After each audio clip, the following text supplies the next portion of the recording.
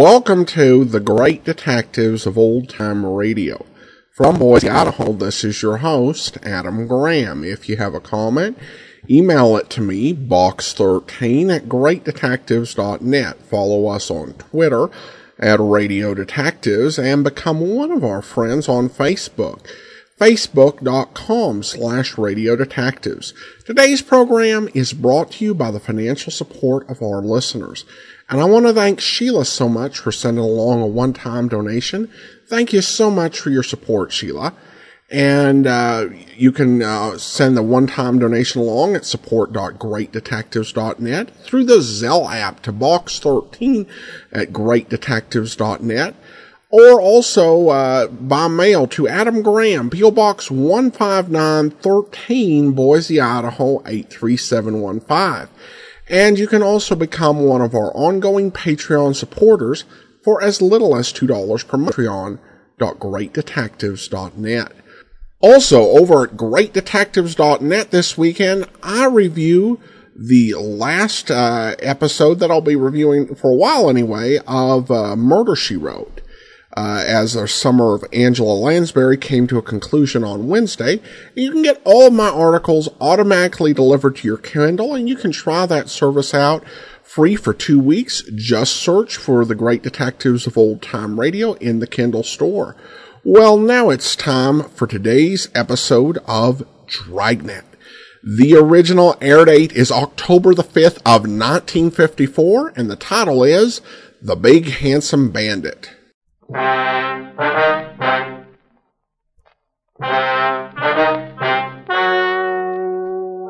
Ladies and gentlemen, the story you are about to hear is true. The names have been changed to protect the innocent.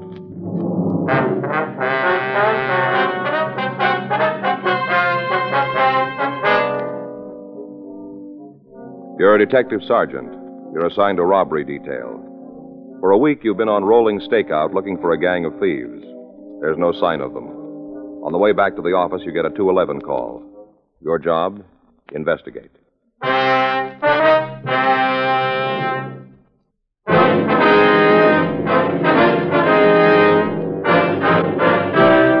Dragnet, the documented drama of an actual crime. For the next 30 minutes, in cooperation with the Los Angeles Police Department, you will travel step by step on the side of the law through an actual case transcribed from official police files.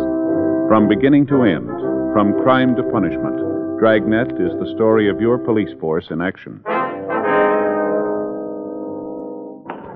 It was Thursday, October 9th. It was cool in Los Angeles. We were working the night watch out of robbery detail. My partner's Frank Smith. The boss is Chief of Detectives Thad Brown.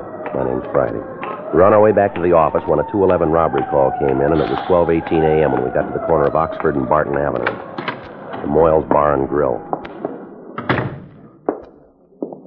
The officer back there. Something I can do for you? Friday and Smith, Central Robbery.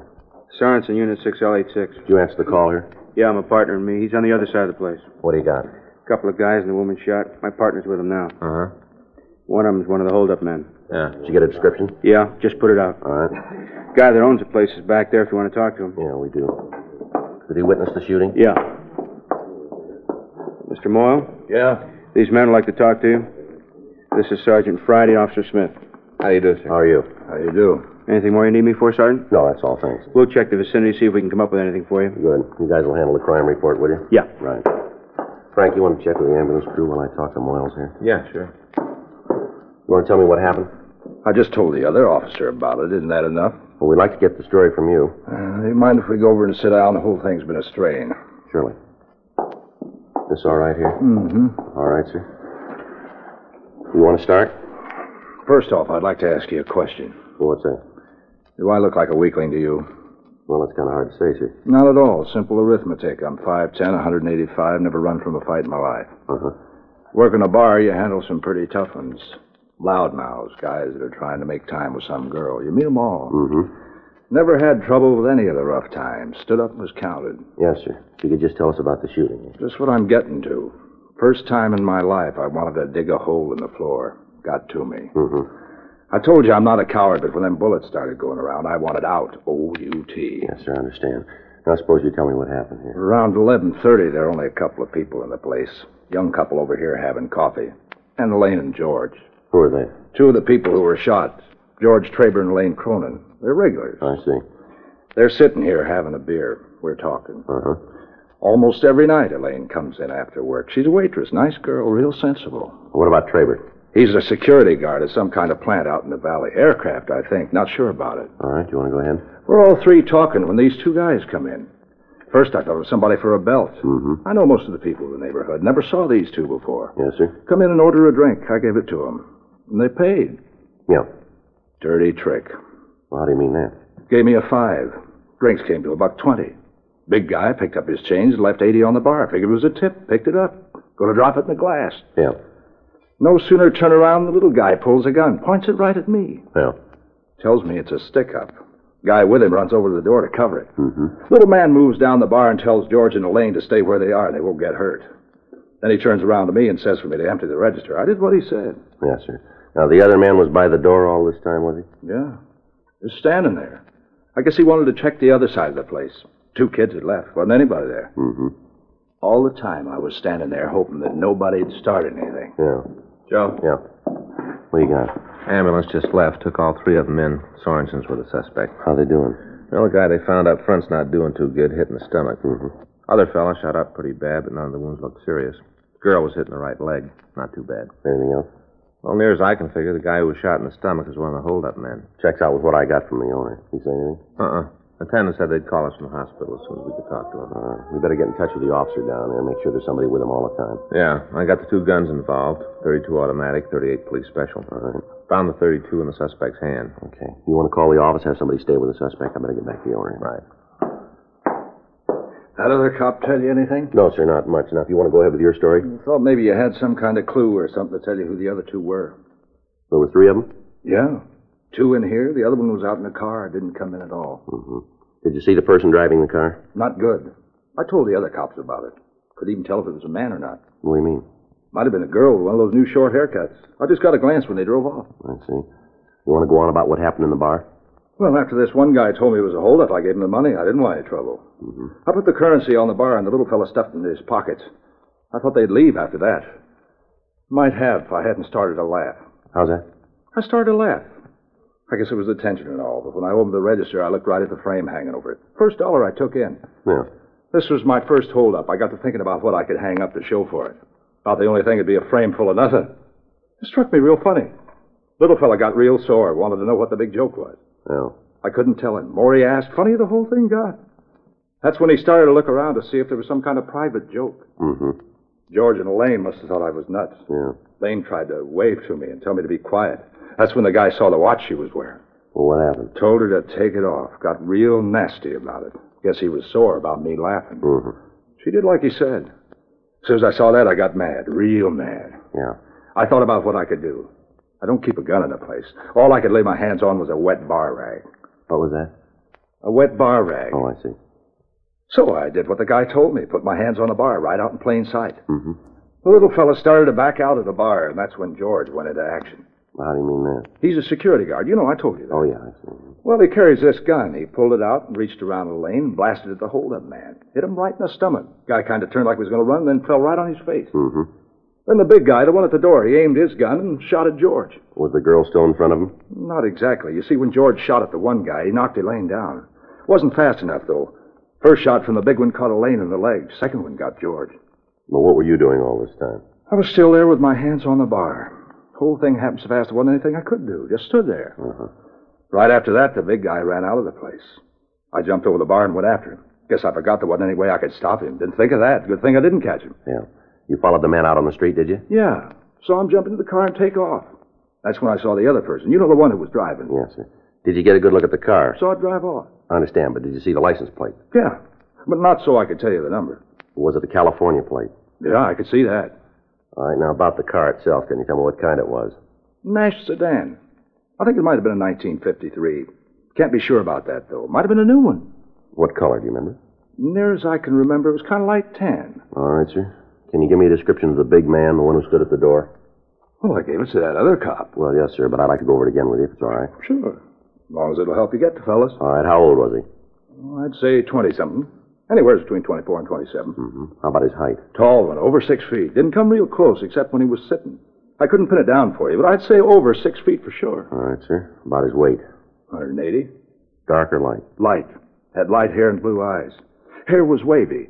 You could almost say the guy was too pretty, like some kind of advertisement, for hair oil or something. Mm-hmm. What was he wearing? Had on dark pants and coat. Wore a dark shirt and a white tie. Remember that, because you don't see that combination much nowadays. Back in the 30s, it was all a go. Mm-hmm. You're sure about the shirt and tie? Positive. Real contrast. Dark shirt and white tie. All right. Was he clean shaven? Yeah. Talk to the business office, Joe. They're sending a team over to the hospital. That's good. Stop and talk to the men in 6L86. They checked the neighborhood. Didn't come up with anything. Mm-hmm. What about Elaine? Is she going to be all right? Yes, sir. She's not hurt seriously. Sure, glad of that. Felt bad about not doing anything to help her, but I'm the kind of guy when I cut my finger, I can't even put a bandage on it myself. Mm-hmm. Always been like that. Yeah. What kind of gun did the man at the door have, do you remember? Looked like a .45 automatic. I see. Mm-hmm. Descriptions check out. Yeah. Type of guns are the same, too. You know these men? Well, we've got an idea who they are, yes, sir. We've been after them for some time now. Sure wish I could have given you more.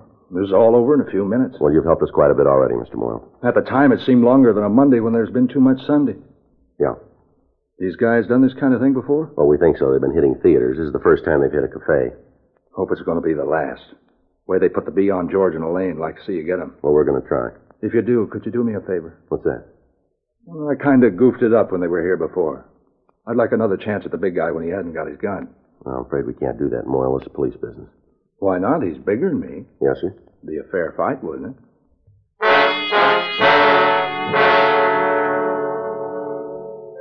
For the past 6 weeks, on Tuesday and Thursday nights, 3 people had been hitting theaters in the central Hollywood area. Descriptions obtained from the victims were the same in each case. Rolling stakeouts had been set up without result. Runs by the stats office had been checked out, and we were still no nearer to our suspects.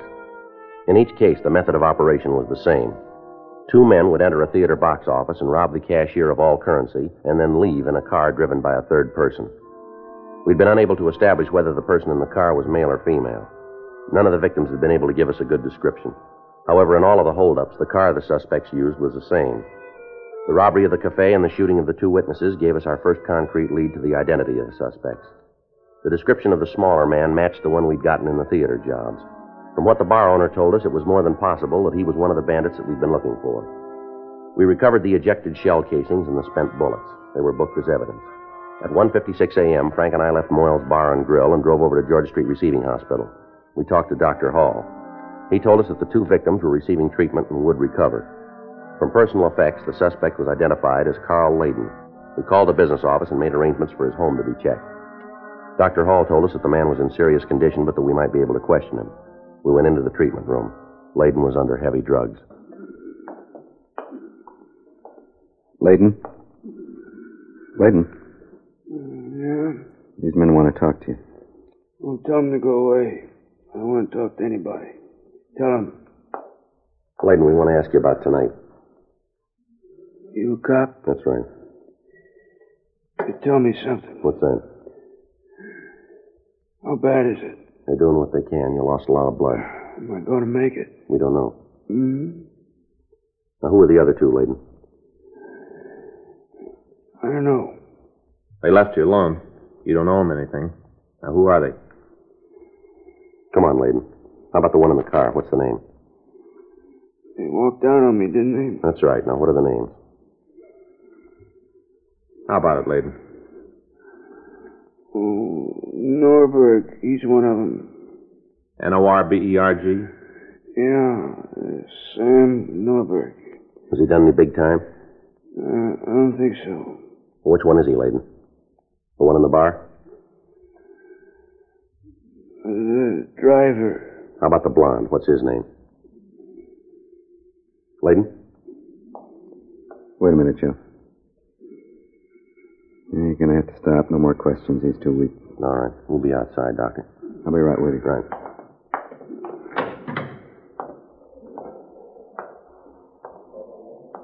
What do you think? I don't know. It's a good lead. Yeah. Got a name. Let's find who. Where is it, huh? Better run it through, I guess. Try to come up with an address. Hope he's not the kind of guy who changes it 3-4 times a year. Well, if he is, we can help him. Yeah. We'll give him a new one.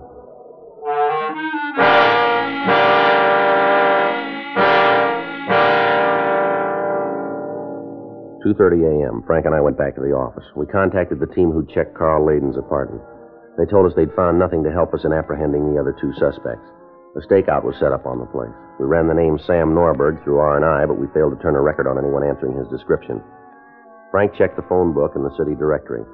We came up with two possibles. We asked Sergeant Bud Young and Officer Serrani from the business office to help us. 2:47 a.m., we got to the first address, 713 Larchmont Boulevard. It was a small bungalow. A tan 1953 Nash was parked in the driveway. The doors were locked and the radiator was still warm. While Young and Sirianni covered the rear of the house, Frank and I went up to the front door. The car makes it look good. Yeah, you want to get the door?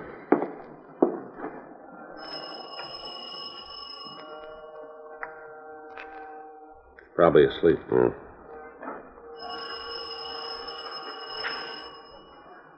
There's somebody coming now. Yeah. Who is it? Sam Norberg, What do you want? we want to talk to you. Police officers. Guys know what time it is? All right, move over. Right now. Get this over fast. I got to get some sleep. I can't stay up half the night answering All right, questions. stand still. He's clean. It must be real important to come around this late. It is. Anybody else in the house? Oh, I got enough trouble trying to feed myself. Well, you won't mind if we look around? Make a difference if I did? No, not much. I figured that. Go ahead. Check out back. Tell them it's okay, huh? Yeah.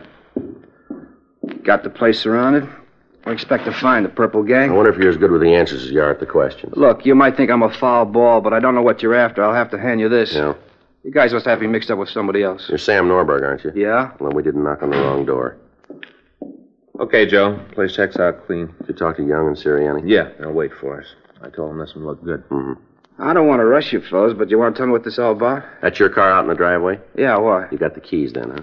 On the table there. All right. You want to get dressed? What for? I'm not going anyplace. You keep believing that, but get your clothes on. I got a coat in the closet. Point it out. We'll get it. There's only one there. Right here. Now let's go. These the keys? You see any more?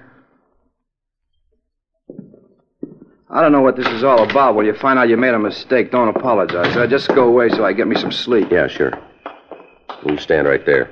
Badge makes you a big man, You doesn't it? better keep your mouth closed. You're going to find you're in the wrong league here, mister. I'll check the registration. There's no reason to do that. I own the car. How about it? Got his name on it. Well, whose did you think you'd find? You come up with anything, I'll split with you. Anything else? Wait a minute. Take a look.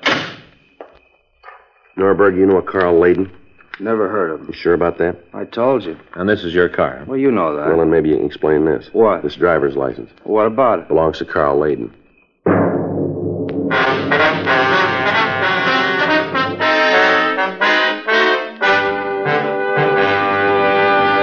You are listening to Dragnet, the authentic story of your police force in action.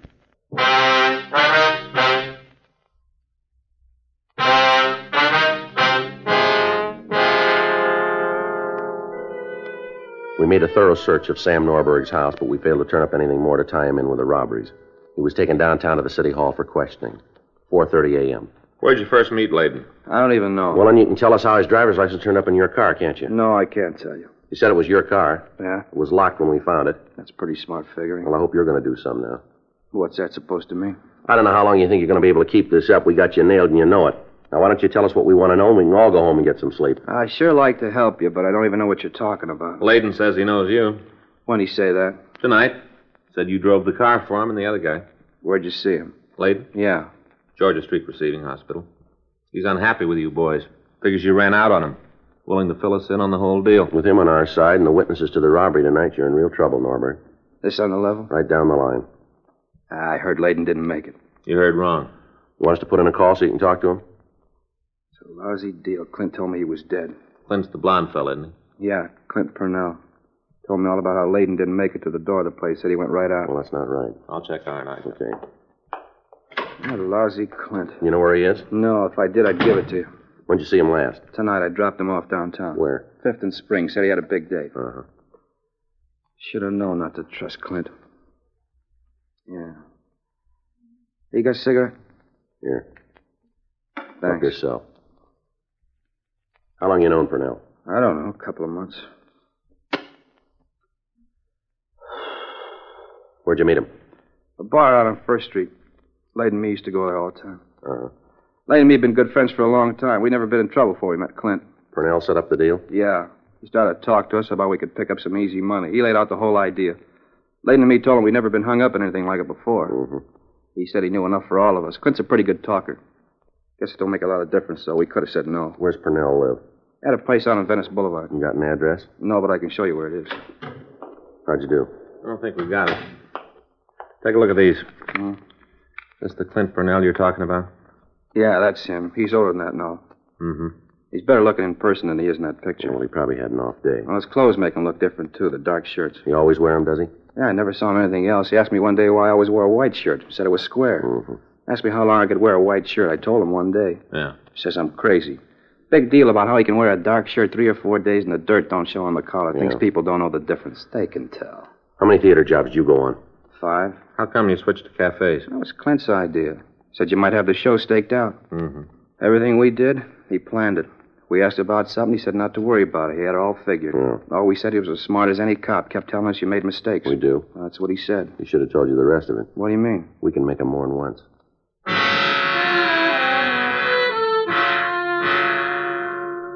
We took Sam Norberg down to the carpool and we drove him out on Venice Boulevard. He pointed out the rooming house where Clint Purnell lived. While I waited with Norberg, Frank went up to check with the manager. In a couple of minutes, he came back. Well, looks like we missed it. What do you mean? Manager says Purnell was here about 2:30. Yeah. Packed his bags and left.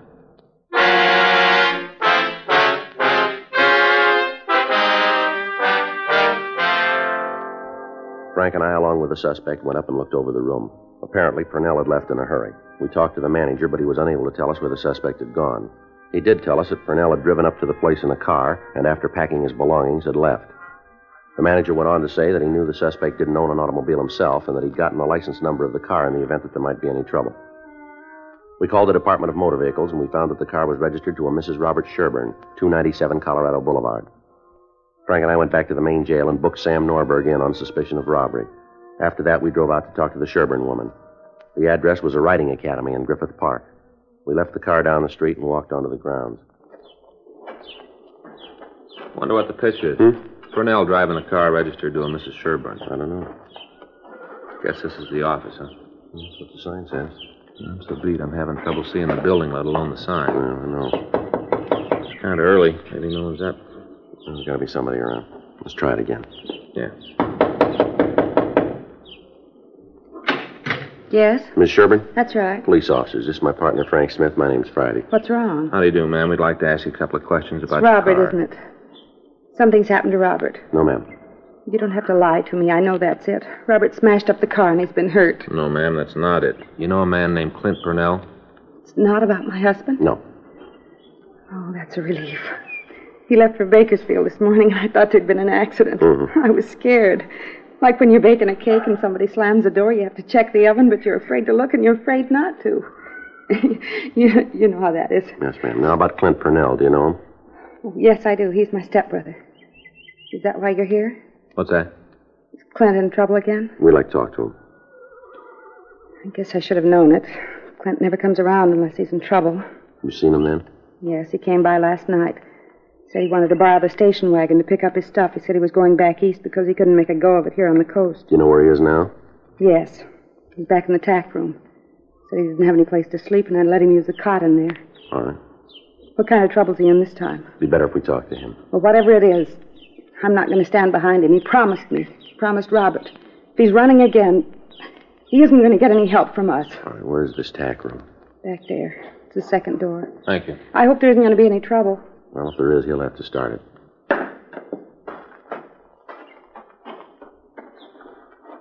Want to try the door? Yeah. All right, let's go. What are you doing? All right, Purnell, come on, get up. What are you doing in Here, here? Pete. Well, you got no right to come in here like this. Get your hands around here. I'll shake it. All right. Stand still. He's clean, Joe. Want to check the bed? Yeah. You guys got a lot of nerve busting in here like this. No reason for it. Yeah, sure. 45 automatic under his pillow. Big deal. So you found a gun. What's that prove? You carry him, too. Yeah, but there's a big difference, mister. Is that right? Yeah, we get paid for it.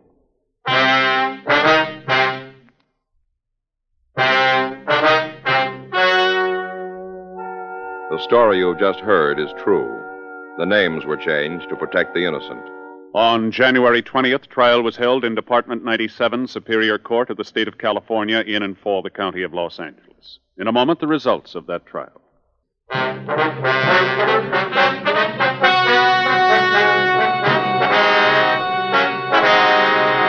Samuel Garland Norberg, Carl Franklin Layton, and Clinton Ward Purnell were tried and convicted of robbery in the first degree, 5 counts, and assault with intent to commit murder, 1 count. They received sentence as prescribed by law. Robbery in the first degree is punishable by imprisonment in the state penitentiary for a period of not less than 5 years. Assault with intent to commit murder is punishable by imprisonment for a period of from 1 to 14 years. Today, you're needed for the defense of your country. Teenagers, men and women of all ages, sign up for the Silver Wings of the Ground Observer Corps. Be the eyes that guard the blind spots in our aerial defenses. Contact your nearest Civil Defense Center for full information.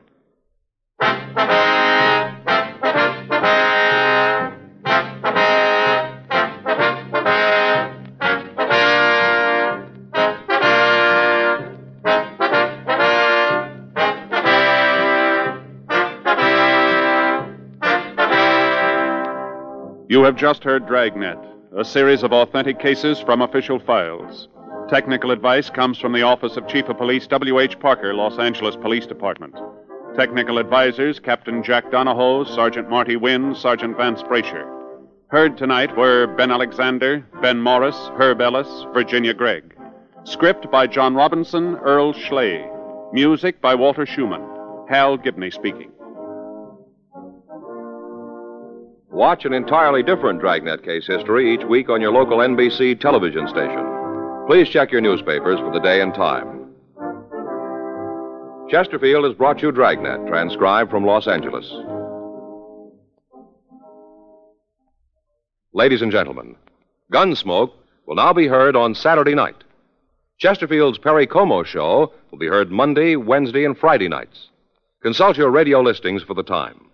That's Gunsmoke and the Como Show, both on another network.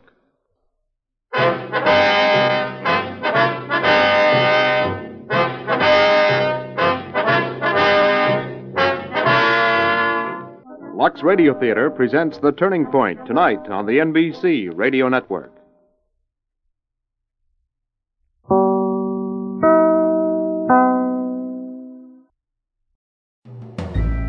This is Andrea J. Graham, author of the Web Surfer series. Oh, and a Madam's Wife. You're listening to the Great Detectives of Old Time Radio.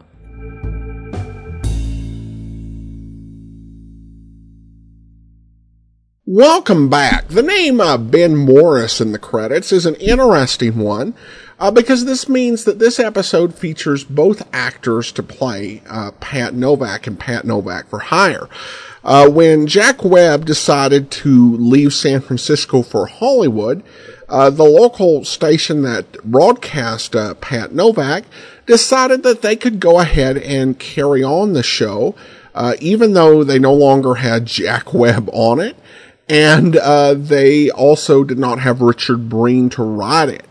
And it turned out a pretty poor product. I don't think Morris was horrible. I just think a lot of the San Francisco productions were not as polished.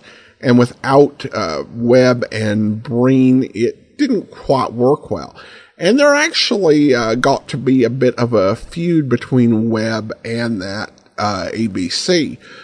Because he couldn't take Pat Novak over to Mutual, where they were wanting to do a show like it, so he ended up doing Johnny Madero, a show that was really a big ripoff of Pat Novak. And there had to be some litigation to get Mutual to make it a little less like Pat Novak so that ABC wouldn't sue over it. But obviously, no bad feelings between Webb and Morris over that. And Morris not only worked on the radio show, he actually appeared in the TV show. All right, well, listener comments and feedback now, and got this note from Sheila. She writes, I'm an older lady of 75, and each and every night we go to bed, my husband and myself put our earphones on, kiss goodnight. In the dark, I say in a loud voice, honey, what world are you in? His answer, Sheila, please go to sleep. Adam is talking, or I'm in Detectives Land. Okay, honey, I'm with Johnny Dollarland. With that, we go to sleep. Thank you for making our world very nice each and every night. Love and cry, Sheila. Well, thank you, Sheila. That is a really kind and sweet note. I appreciate you sharing that, and also appreciate you supporting the program. All right. Well, I do want to go ahead and thank our Patreon supporter of the day. I want to go ahead and thank Carrie. Carrie has been one of our Patreon supporters since November of last year, and he's currently supporting us at the Detective Sergeant level of $7.14 or more per month. Thank you so much for your support. And that will actually be all for today. Join us back here tomorrow. This was our 2,900th episode, and we're celebrating with a little something special, a nice bonus episode. And then join us back here on Monday as our Listener's Choice Countdown continues, as we reveal the show that was number 2 in the short division. And then we will be back next Saturday with another episode of Dragnet. In the meantime, send your comments to box13@greatdetectives.net. Follow us on Twitter at Radio Detectives and become one of our friends on Facebook.